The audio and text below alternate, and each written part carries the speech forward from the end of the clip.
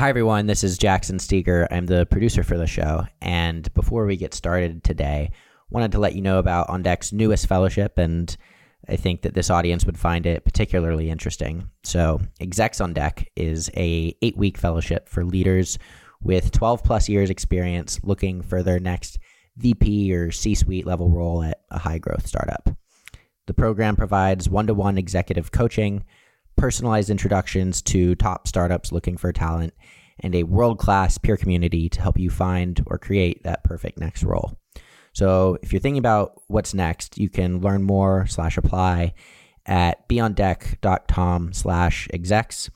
Space is limited, and applications for the first cohort close on April 9th. Thanks. Hey everyone, this is Eric Tornberg, and you're listening to Execs by On Deck.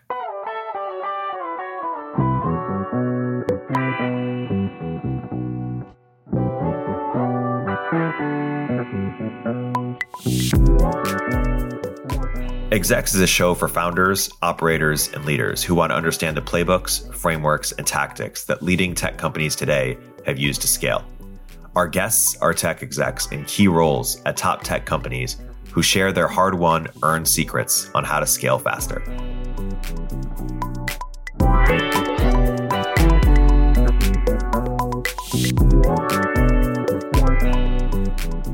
Cristina Cordova was the 28th employee at Stripe and grew their partnerships arm from the ground up. Most recently, she led platform and partnerships at Notion, which included starting the growth product team. In this episode, we discuss how to build a partnerships team from scratch, what to look for in BD hires, and the ins and outs of successful deal making. Cristina is an active angel and advisor. You can hear more from her by following CJC on Twitter. Hope you enjoy.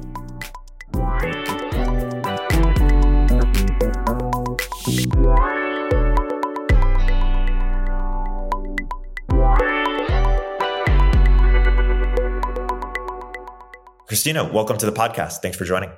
Thanks for having me.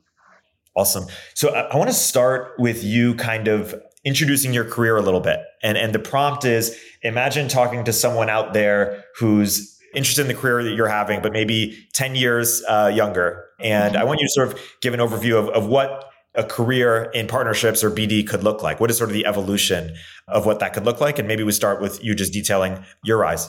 Yeah, sure. So I graduated from college with a political science degree. Unfortunately, there's no partnerships or business development major. So, ultimately, you can start with any education that you think would be relevant.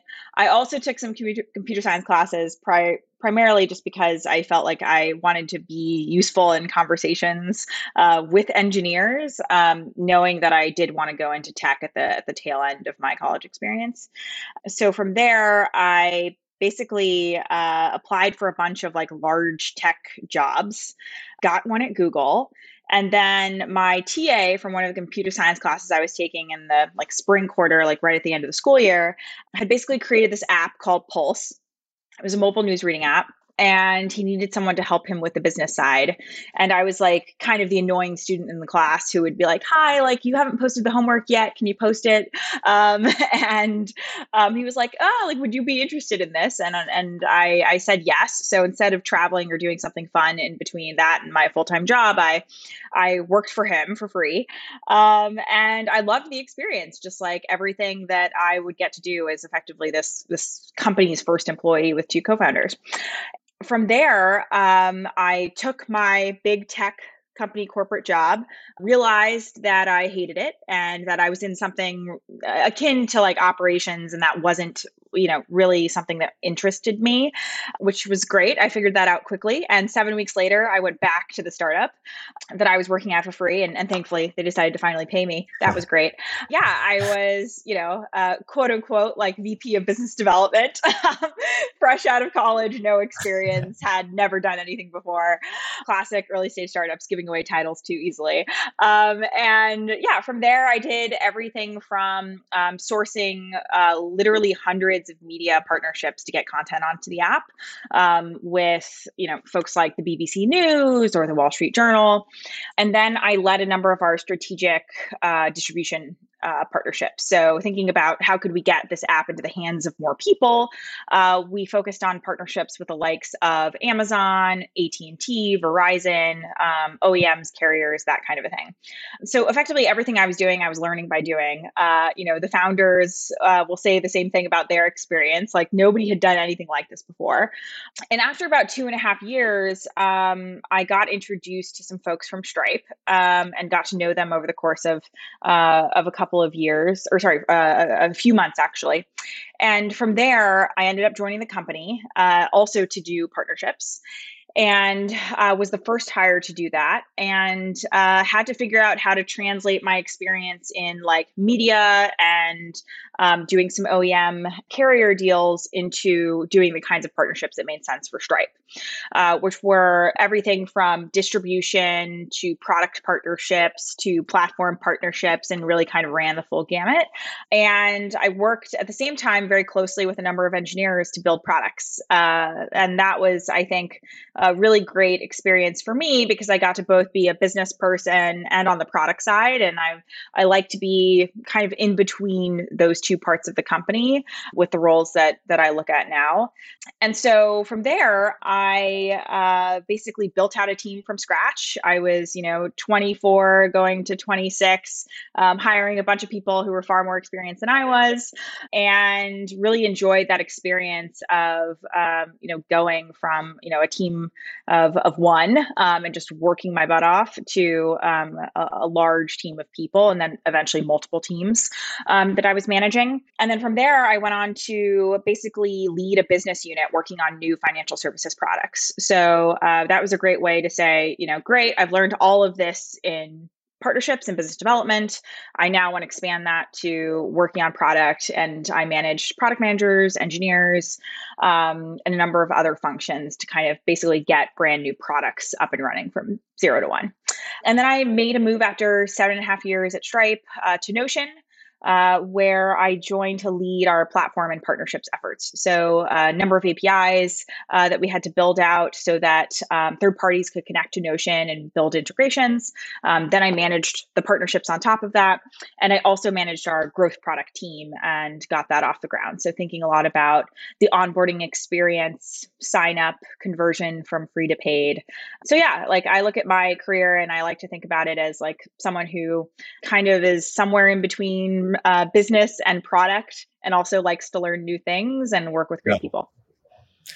Awesome. And so take yourself back to you're just graduating college, and you have, like many people out there, they have, they're good with people. They like working with people, and they could pursue something in partnerships. They can pursue something in sales. They can pursue other different types of careers. What is the framework they should think about like, is partnerships or BD sort of the right career for them? Sort of where the forks in the road are, like where they could rise up within it. How do you sort of think about that? Yeah. So I've seen a lot of people either maybe start out in this job or make a transition. I think it is pretty hard to start in this position because I think most companies will not hire anyone, straight out of college for it. But it does happen. And so when I think about the innate skill set versus like experiences that one should have had before, I would say one, communication is most critical. Like ultimately that is your job, both internally and externally, to communicate effectively about what your company needs and how that can work really well in partnership with another company. Second, I think you need to be persuasive and have some, maybe innate negotiation skills. So starting with that, I think I did high school debate, so I feel like there was like a little bit in me already, but I had never done any kind of like, business or contract negotiation. But I think the great thing about debate is that it puts you on both sides. Like generally when you're debating a topic, you both have to prepare for the pro side and the con side. And so you're really putting yourself in the shoes of your competitor, right? And I think that's also true for partnerships, where you very much have to put yourself in the shoes of who you want to partner with. And I very much believe in, win-win partnerships, and wanting to build relationships that can be really long lasting and not having to feel like, I won in a given negotiation. So that would be one. And then last, I would just say collaboration. I think this is a role where you can't go out there and have tons of conversations with other companies and not be able to come back into your company and get something done. Because then you'll just be that person who is great at talking, but not actually doing something. So a lot of that applies to actually working internally at the company and convincing product managers, engineers, et cetera, to build something to change their mindset about a particular company in order for you to work with them. And, again, it speaks to the other traits as well, but I think you have to be able to put yourself in the shoes of those individuals and figure out why the partnership is good for your own product team, for your own engineering team, those kinds of things. Yeah. And I'm not a partnerships person by any means, but when I think about the principles that guide my sort of negotiation philosophy, I think the two biggest ones are always know what you want before going in. Mm-hmm. And often that means like talking internally with there's a lot to figure out before you enter a negotiation, because like precedents are everything. And if you're like ended up switching it up, then, yes, that ruins stuff. So always know what you want. And then two, maybe like ask for the one or two big things you want and be willing to give on a bunch of other stuff. Mm-hmm. How about you? What are negotiation frameworks or philosophy that you really take with you? Yeah, I believe in some very similar approaches on that front. I think it's specifically not just like what you want going into a negotiation, but what is like an absolute no. Because I've found that when you're asked something and you're like, oh, that's one I haven't maybe thought of before. Let me go back to my team and I'll noodle on that. You've now opened the door. And I find that, if someone was asking for like some kind of egregious revenue share or something, like in that moment, you have to be like, no, that is insane. And if you don't do that, then you have opened the door and like made a problem for yourself. Right. So I think really understanding like what's off the table and what's on the table is really critical. Being upfront and honest about the things that you, the person on the other side of the table, like can say yes to, and then like also what are the other people that need to approve or be part of the discussion in order to say yes. The biggest partnerships that I've ever done are never like one person's decision. I'm convincing the BD person, a product leader, a CTO, a number of people that we're the right partner to work with. So I very much believe in like mapping out the entire organization as soon as you possibly can, so you can understand who are the different people in this organization that we need to convince. And then ideally, like you're not the only person that this company is interacting with. Like, if we need to make sure that the CEO is on board, which if it's a big partnership, you probably should, I'm going to bring my CEO into the conversation and make sure that my CEO and the other CEO are best of buds. That way, I feel like we have touch points throughout different levels within the organization, which I think is particularly critical. So that's one thing I definitely like to do. Before getting into like deep contract negotiations, I also love to just put together like a very simple term sheet of like, hey, when we say like we're going to do co-marketing, like what exactly do we mean by that? Are we going to do a joint podcast together? Are we going to, put up co-branded billboards? Like what are the things that we're really talking about? Or am I just like emailing my customers on your behalf? Like what are the things that we mean? And getting specific about that and trying to understand, before you start bringing the lawyers in, what are the things that are really truly like business decisions that we can come to an agreement on relatively quickly. And then lastly, I think another principle that I try to employ is just try to understand for the person on the other side of the table, like, what is outside of this deal, their broader mandate. So what kind of partnerships do they work on generally? What kind of areas of the business do they focus on? What's going to get that person promotion? And, for me, like I want to ensure that, especially if I'm representing like a startup, that them taking a chance on me and this company as a startup is something that, they get praised for taking that risk. And so I really want to understand like how they're motivated, how they're compensated, how that works, so that I can do my best to make them look good. So, what answer would they give you that you'd be like, oh yes, you are motivated for taking this risk, or vice versa? yeah. Yeah. I think it also gives you some insight as to like where you might have to do a little more work or where you may not. So as an example, if someone was, when I did a bunch of media deals, I would work with some people who did audience development. And so their primary objective was to just bring more traffic to the website or the properties that they were managing. So that would change my pitch and how I would talk about what I had to offer versus often if I was talking to like business development partnerships person at a media company, like they were more revenue focused. So I had to either change my pitch or try to talk to somebody else because like with the particular startup I was working for, we had no, revenue, like sharing model or anything like that quite yet. We were very, very early on. For me, it was like, okay, if this person is really targeting revenue, like maybe this isn't the right partnership for them. Maybe there's a different person in their org that I should be talking to. Or like I really need to start thinking about whether we can actually make that revenue side of the equation happen sooner. So I think it's both helpful in terms of like crafting your pitch and also trying to understand what's going to make that person say yes and also be really excited. You invest and advise companies as well, and people seek your counsel on this stuff. Where do you see companies make mistakes or partnerships go awry, or what's misconceptions people have, or something not obvious? I would say a big one is around data and customer ownership. I think a lot of people don't really think about that up front. And so conversations I'll have with founders who are discussing their very first partnership, I'll effectively say something like, well, do you want to own the customer? What if they don't want you to like maybe you're going to get customers through this partner, but that partner isn't going to allow you to email those customers or use their email addresses, right? So you don't really have any opportunity to maybe expand on your relationship with this customer if you don't own contact information or certain customer data, right?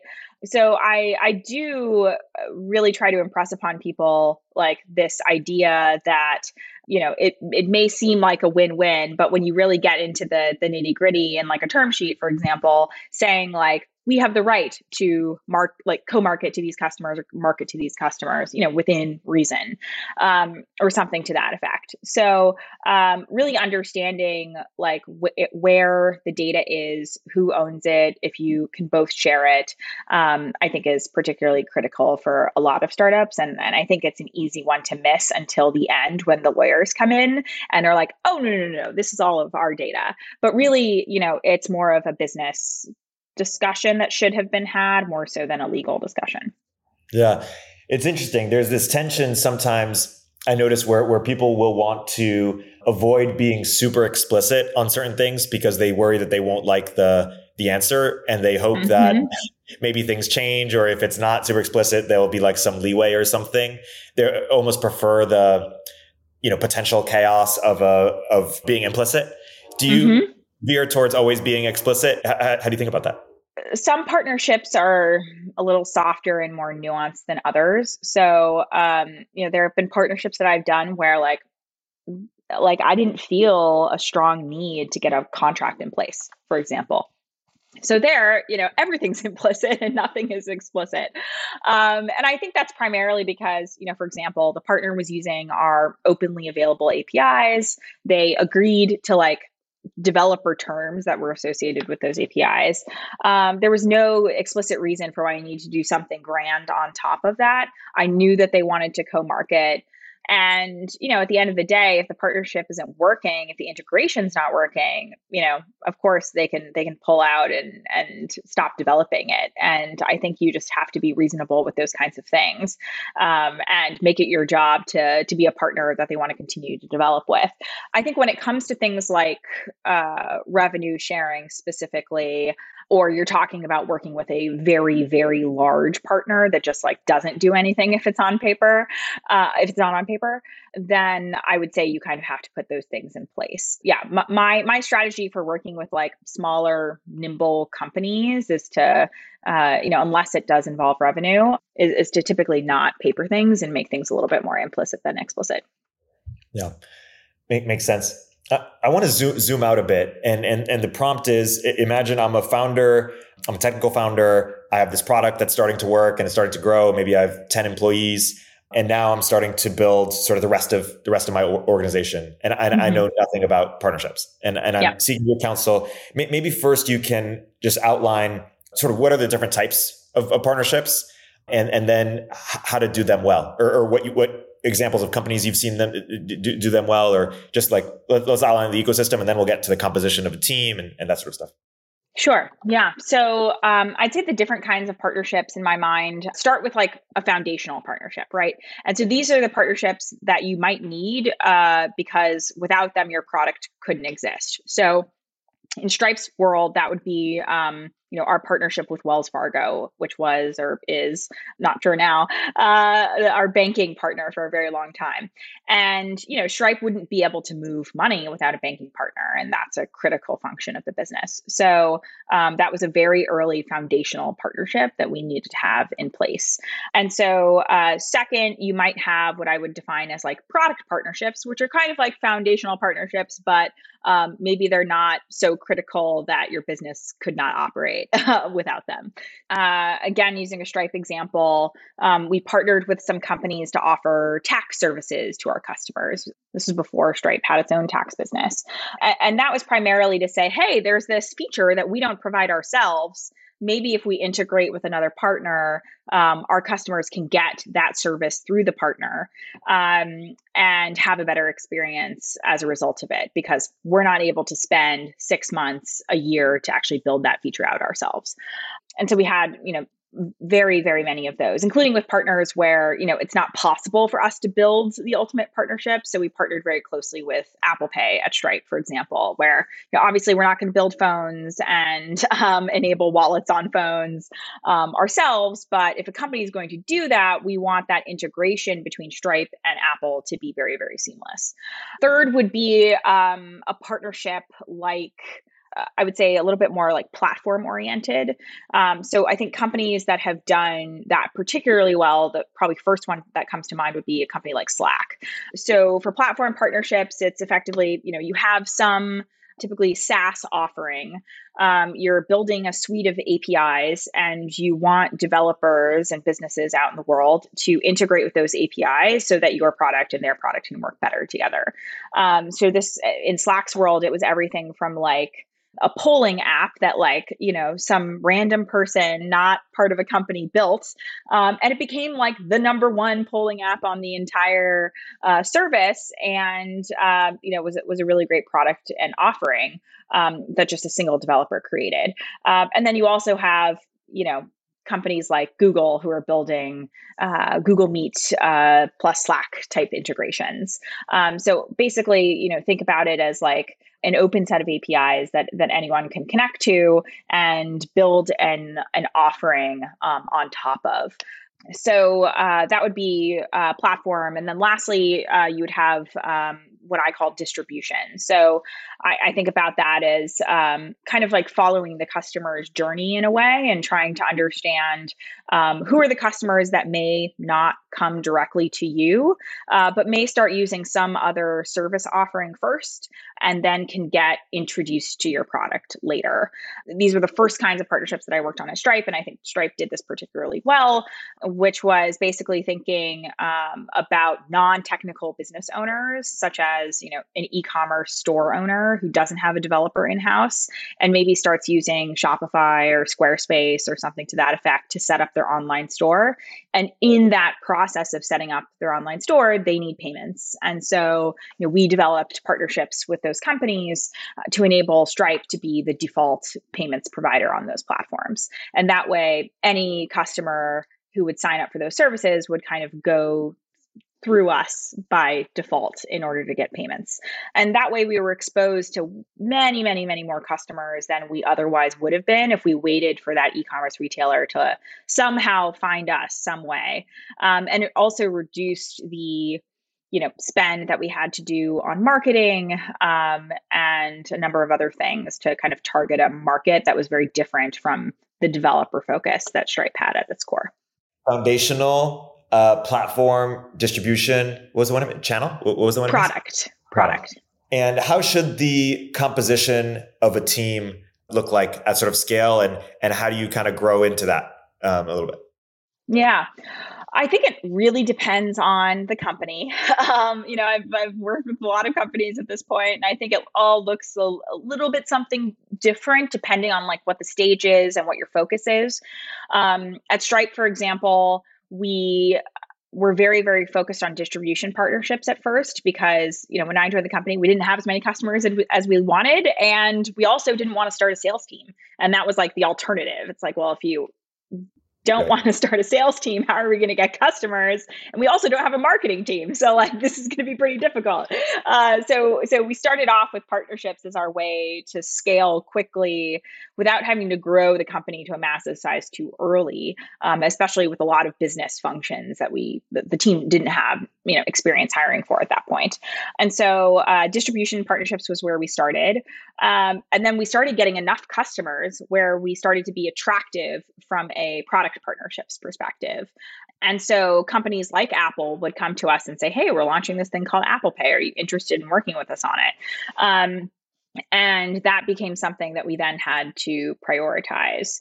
But, obviously had to start with foundational partnerships of like the banks and the card networks and all those things to like be able to function, then distribution, then other product partnerships outside of that scope, and then platform. But I would say platform was generally the least appealing, even though it was something that I liked the most because, it didn't necessarily drive tons of direct revenue. It wasn't a make it or break it must have like product integration. So, we didn't necessarily devote as much in terms of resources there. So the vast majority of the team, I would say, was focused on foundational, which ended up becoming a separate team focused on financial partnerships specifically. So banks, card networks, and we brought in people with like kind of more specific industry expertise in that area. We then developed a distribution partnerships team and then a product partnerships team. And so the combination of all of those worked out quite well. And eventually, Stripe grew so much that we needed to start really focusing the product side of the house on specific areas of the product. So looking at it like, okay, we have this great business called Stripe Billing. We need to dedicate one person on partnerships to that particular line of products. And so I think the dedicated model with product started working over time once we had a product organization that was large enough to support someone who needed to be full-time on it. But it wouldn't be something that I would do, from the beginning. In Notion's world, in comparison, we had a really great top of funnel, tons of customers coming to use our product. So like the first thing that I did when I came into the company was not focus on distribution. Actually, started working on growth product because, we were more focused on making sure that those users had a really good experience when they came on board and would stick with us for a long time. And then really thinking about how we could use partnerships to improve the product experience with other types of products that you would use in conjunction with Notion. And I think that was particularly strategically important because in workspace collaboration, we know that you're like the only tool that you use isn't going to just be Notion. So you have to work well with all the other tools in the broader suite. So thinking about that, we focused on a lot of partnerships at the beginning that could get us a lot of integrations at very quick scale. So we partnered with companies like Zapier and If This and That, and many of these like automation services, so that if someone came to us and said, "Oh, I want this like, totally long tail integration with Notion," we could say, "Sorry, we're not going to build that, but Zapier has a really great integration with that service, and you could hook something up really quickly if you want that integration." So that lit up, thousands of integrations, right at the time that we launched the API. And then, of course, we started working with companies directly to build integrations as well. So I think it really depends on like, where is the business? Where are you looking to grow versus like where are you performing well?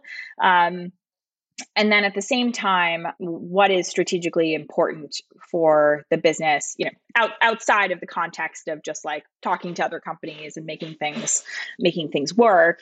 For Notion, it was making sure that you are working very, very well with the other tools and services that your businesses use. And for Stripe, it was much more, okay, how do we just scale this and grow really quickly, and also start working outside of, this developer bubble, and start working with businesses, outside of that.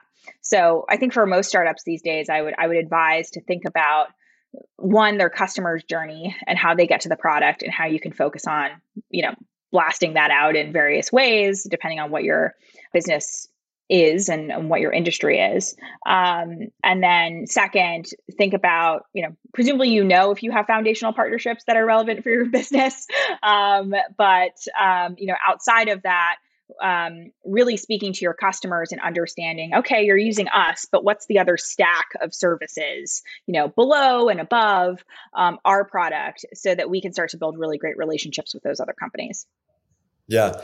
In partnerships, of course, there are times where you as a company have more or less leverage depending on how much you have to offer versus how much you need it, et cetera. And so maybe we can go one by one a little bit. Like on the foundational one, that's a situation where you need this partnership to exist.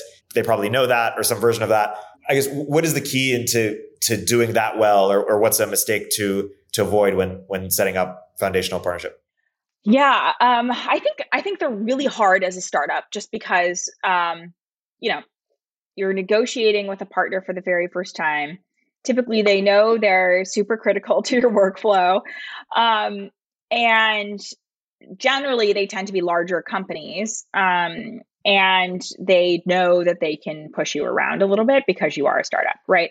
So what I would say is to not worry too much about the economics of this first deal that you sign, but do not sign a long-term agreement. So the reason for that is, if you blow up as a business in a year or two, but you have a 5-year contract where you're working with this foundational partner and you're paying these like egregiously high rates, you're putting yourself in a position where you have no ability to get out of it, and it can really hurt the business in terms of what you're capable of doing, reducing costs for your customers, those kinds of things. So broadly, I would say don't sign a long-term contract. Try to put tiers in place for whatever type of arrangement that you have, so that as you scale, you get cheaper pricing. And of course, if you don't scale, then you have other problems. But if you do scale, you know what's going to come for the business. And hopefully they're partnering with you because they think that you can scale. If you stay small, it's not really worth their time. And then lastly, I would try to focus on what are the things that can make your product experience unique. And I think that was something that Stripe did at the time with its first partners, which was really focusing on how you can go from, I've signed up for an account and now I can accept a live transaction. And that was a big difference between, Stripe and, let's say, PayPal at the time, where it's like, great, you've set up your account, like, we'll approve you in 2 to 3 days once we, have an understanding that you're legitimate.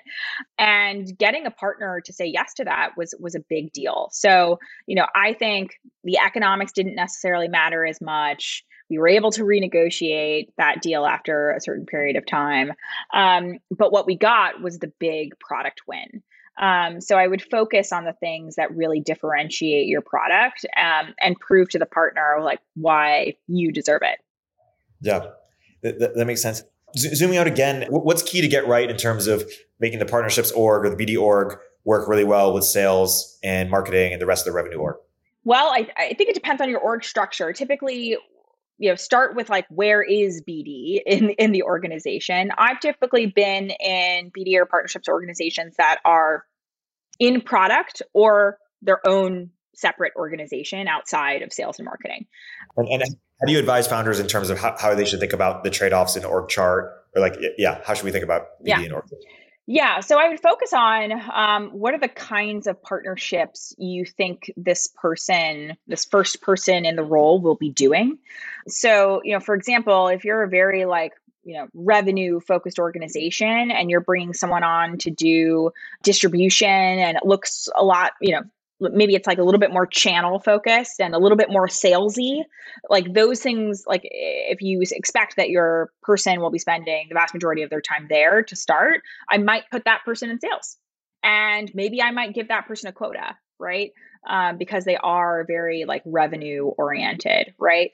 The kinds of distribution partnerships that we did at Stripe were very like deeply embedded into the partner's product. And so I was looking for people to bring onto my team who were like very product oriented and had a really strong product sense. And they tended to not be people who had ever been compensated on quota basis. So it just didn't make sense for the team at the time. Eventually, we shifted a lot of those distribution partnerships over to sales once they became, once we kind of built the playbook and these became like much more straightforward, standardized partnerships. It made sense to say, let's move those into, the org where you can replicate those all the time. And that was very different from the kinds of partnerships that we wanted to do. So, and so broadly, I would say, start with the thought around like, what is this person going to be doing? And like, what are the adjacencies in the current business to that kind of function? So, channel sales, definitely most adjacent to sales, or channel partnerships closer to sales. Something like platform at Slack, for example, was very much in the product side of the org and reported up into product. And I would say that in organizations where you feel like your deep product partnerships mean that you're like partnering very closely with engineering and product, like that makes more sense in a product type of organization. But I think you have to ensure that whoever your product leader is, looks at a partnerships team and says, oh, that's something that like I'm interested in. I think actually, expand a ton of value for the business on, then I think you're much better positioned to be reporting to that person. Sometimes a product leader will just say, this is not my bag. And then I think it makes sense for it to be more of a, kind of separate standalone function. You also have like kind of this rise of like the chief business officer these days. And, in Stripe's context, that's where we kind of put partnerships ultimately. And it ultimately ended up being its own standalone, reporting to the founder. And when I was at Notion, I was reporting directly to the founder of the business. So I think where you view partnerships as particularly strategic and critical to the business, that is kind of what makes most sense to me. But I think it really depends on the organization. Do you think that rise is only going to continue, and that makes sense for more companies than do it currently? I don't think partnerships is universally strategic for every single business. So there are a lot of companies that I think are doing partnerships that don't necessarily feel like they can potentially transform the business in a new and interesting way. And as a result, like, I don't think it should rise to like the C-level in those kinds of organizations. So yeah, I mean, I think, broadly, organizations have very different kinds of structures depending on their models.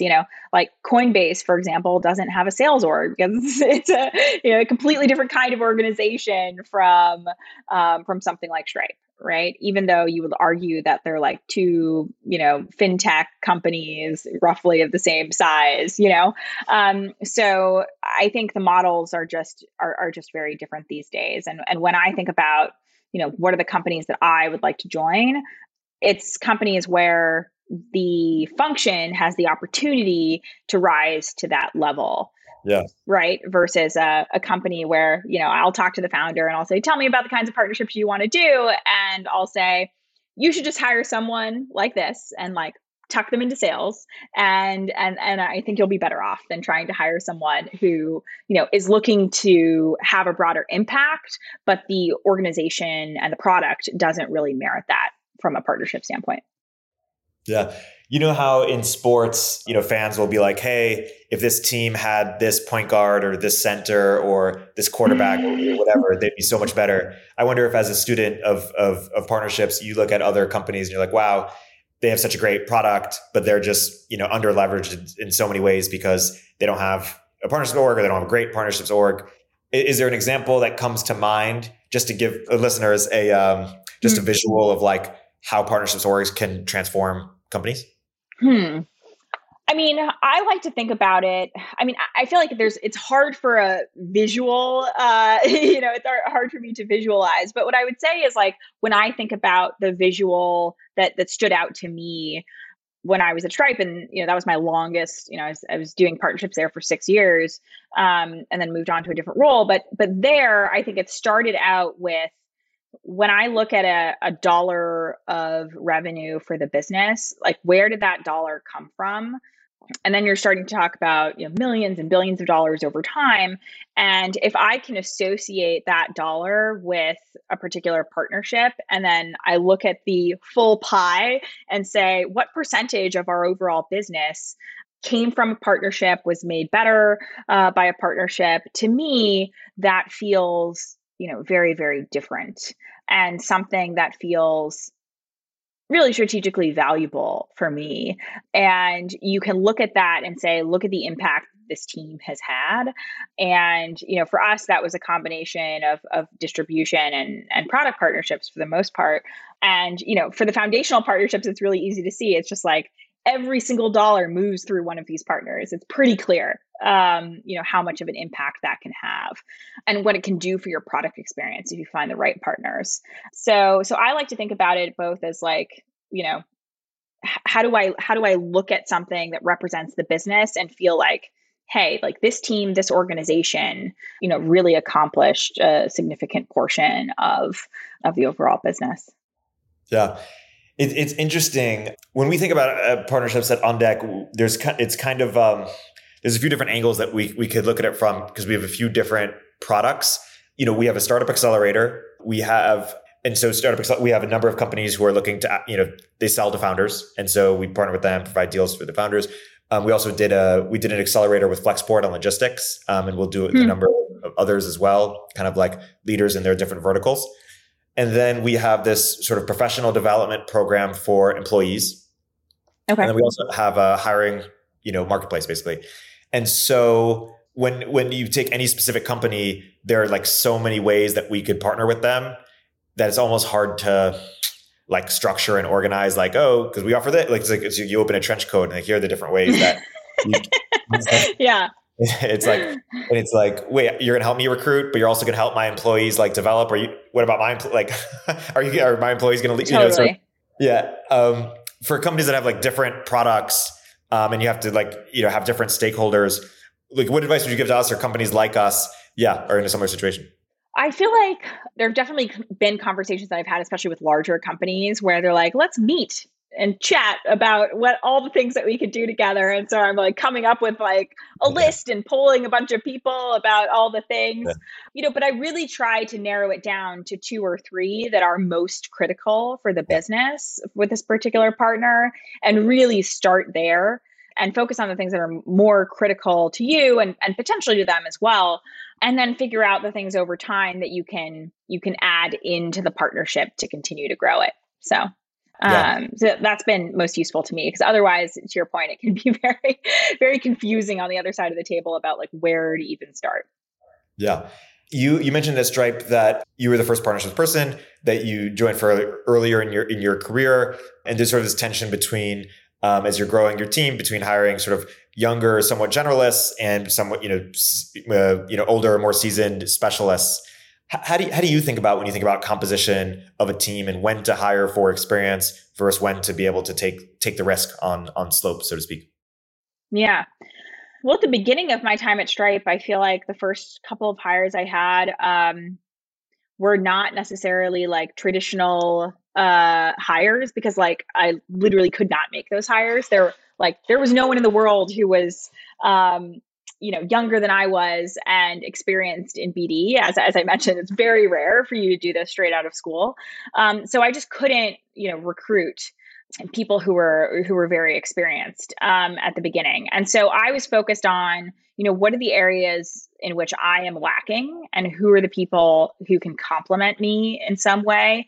And then also just like, where do I need more strength on the team, outside of just core partnerships, and try to find someone who I can teach the partnership side to. So I started with someone who had a background in like VC and finance and was just like, great, like, we have no finance people here. I need someone to help me run some models around these deals to make sure I don't, give away too much money to a lot of these early partners. And then my second hire was someone who had a product management background, and they actually wanted a product management job at the company. And I was like, we have no PM. So maybe when we do one day, like you can switch over to that role. Or if you really like what you're doing here, that's great too. And so we started with someone that way they could just really blend nicely and easily into like the engineering side of the org at that time. And it was my focus to just like find people who could collaborate well with other teams. And I taught them the partnership stuff and they were great. And so it wasn't until my like third or fourth hire where I found someone with previous direct partnerships experience. And by that time, we had made enough progress as a team, and it was clear that we were doing things that were really good for the business, that it was easier for me to make the pitch to that person that like, hey, you're coming here and you're joining a team that's like already going really well. You don't have to like prove that you're really good at all this stuff. Like the team here is supporting you, and and broadly going to get you into a place where we can even do more for the business than what we're doing now. So yeah, I mean, it was easier at that point to convince people, but frankly, the first two people I made offers to declined them. So it took a while for me personally to like find my stride and how I could convince someone that I was like a great people leader, even though like I'd literally never managed anyone before in my life. So that took a while to figure out, and made me find some people who were a little bit outside of the obvious mold for the role. Yeah. Do you see partnerships leading to acquisitions much, or just collaborating with corp dev in any specific way that's done well, or not as much as one would think? Yeah, for sure. There are a lot of companies that I've spoken to in the past where, at some point I say we could partner, but like you're probably small enough and interesting enough that we should acquire you. At the beginning, we had no corp dev team at Stripe. And so a lot of this was just working with other product and engineering leaders and saying, hey, is this enough for us to potentially move forward? But in my experience, having been through a lot of these things, basically acquisitions are very difficult to get done, and very, very few of them actually go through. So I kind of like always looked at it as an option, and then partnered very closely with the corporate development team, because I do think it's really important, if it doesn't go through, that you kind of keep those relationships separate. If corporate development ultimately says no on the acquisition, like you'll continue to work with me on the partnership side, and there's like a nice wall up between those two things. So yeah. Going back to a little bit of an earlier conversation, we were talking about as a startup, how do you work with the bigger company? And one thing you mentioned is sort of be flexible in the economics. What are other things to avoid or make sure you do well in terms of, YC famously gives the advice of like early on, don't spend that much time on it because, they're kind of going to waste your time, or, pulling they can wait, but you can't wait, et cetera. Is that advice directionally accurate? Two, how do you make sure that it's kind of worth your time as a startup? Yeah, I generally agree with waiting, actually. A lot of people I talk to are like, let's do partnerships. And I'm like, you're like a little early. Like, again, yourself in the shoes of the person on the other side of the table. Like, why would I want to partner with you? You have no customers. You have no, like you don't yet have anything of value to offer to me. Right. Yeah. And so I think you have to get to a point where you say, okay, a reasonable person on the other side of the table would say yes to me. And that's when I think you can really start engaging on the partnerships front. Because I think it's very easy for you to say, let's partner. And then you can fall quickly into the corp dev trap and like talk to someone from corp dev and like, let's partner. And really like, they're just trying to acquire you. So I think YC is right to give that advice to most folks. But once you have enough going in the core business and you have customers that love your product, you have product market fit, like those are two signals to me that you can start thinking about partnerships, but I don't think it's worth it to do it beforehand. Yeah. And how about on the integration side, like once you've already made the part, like just making it all work internally, what have you seen as a framework to make sure that it works really well or something to avoid in terms of here's where companies tend to get hung up? This is just on the general partnerships front? Yeah. Yeah. I would say from the big company perspective, I would say a lot of things tend to get hung up around economics. I think as a larger company, you're just more sensitive to those kinds of things because your business metrics and models, whereas like, we were flying blind for a lot of the deals that we were doing in the early days of Stripe and had to like renegotiate those deals later. From the startup's perspective, I think to me, it's really about scale and distribution when you're thinking about partnerships. So that tends to push you into the direction of targeting larger companies. And, I think broadly, I would think about it as like, how do you make sure that if this goes totally wrong and you signed an agreement for the wrong economics, just like, I mentioned, that you can get out of it. And at the same time that you're proving to the partner that, even though you messed up on, your modeling, you can still provide a lot of strategic value to the company. So like I think a lot of it comes down to those things at the end of the day. And there were a lot of deals that I walked away from, both when Stripe was small and Stripe was large. A lot of it just came down to like, this partner wants to take us for a ride and wants a lot out of us. And in terms of like roadmap changes, economics, a number of these things. And we just don't, like, it just doesn't make sense for us. And knowing like what that line is for you, going into the conversation is really critical. Cristina, thanks for coming on the podcast. Is there any any plug or any place you want people to send for people to learn more? Yeah, sure. You can follow me on Twitter. I'm CJC there. And that can take you to my website or other places. That's all. Awesome. Thanks for coming on. This has been a great episode. All right. Thank you.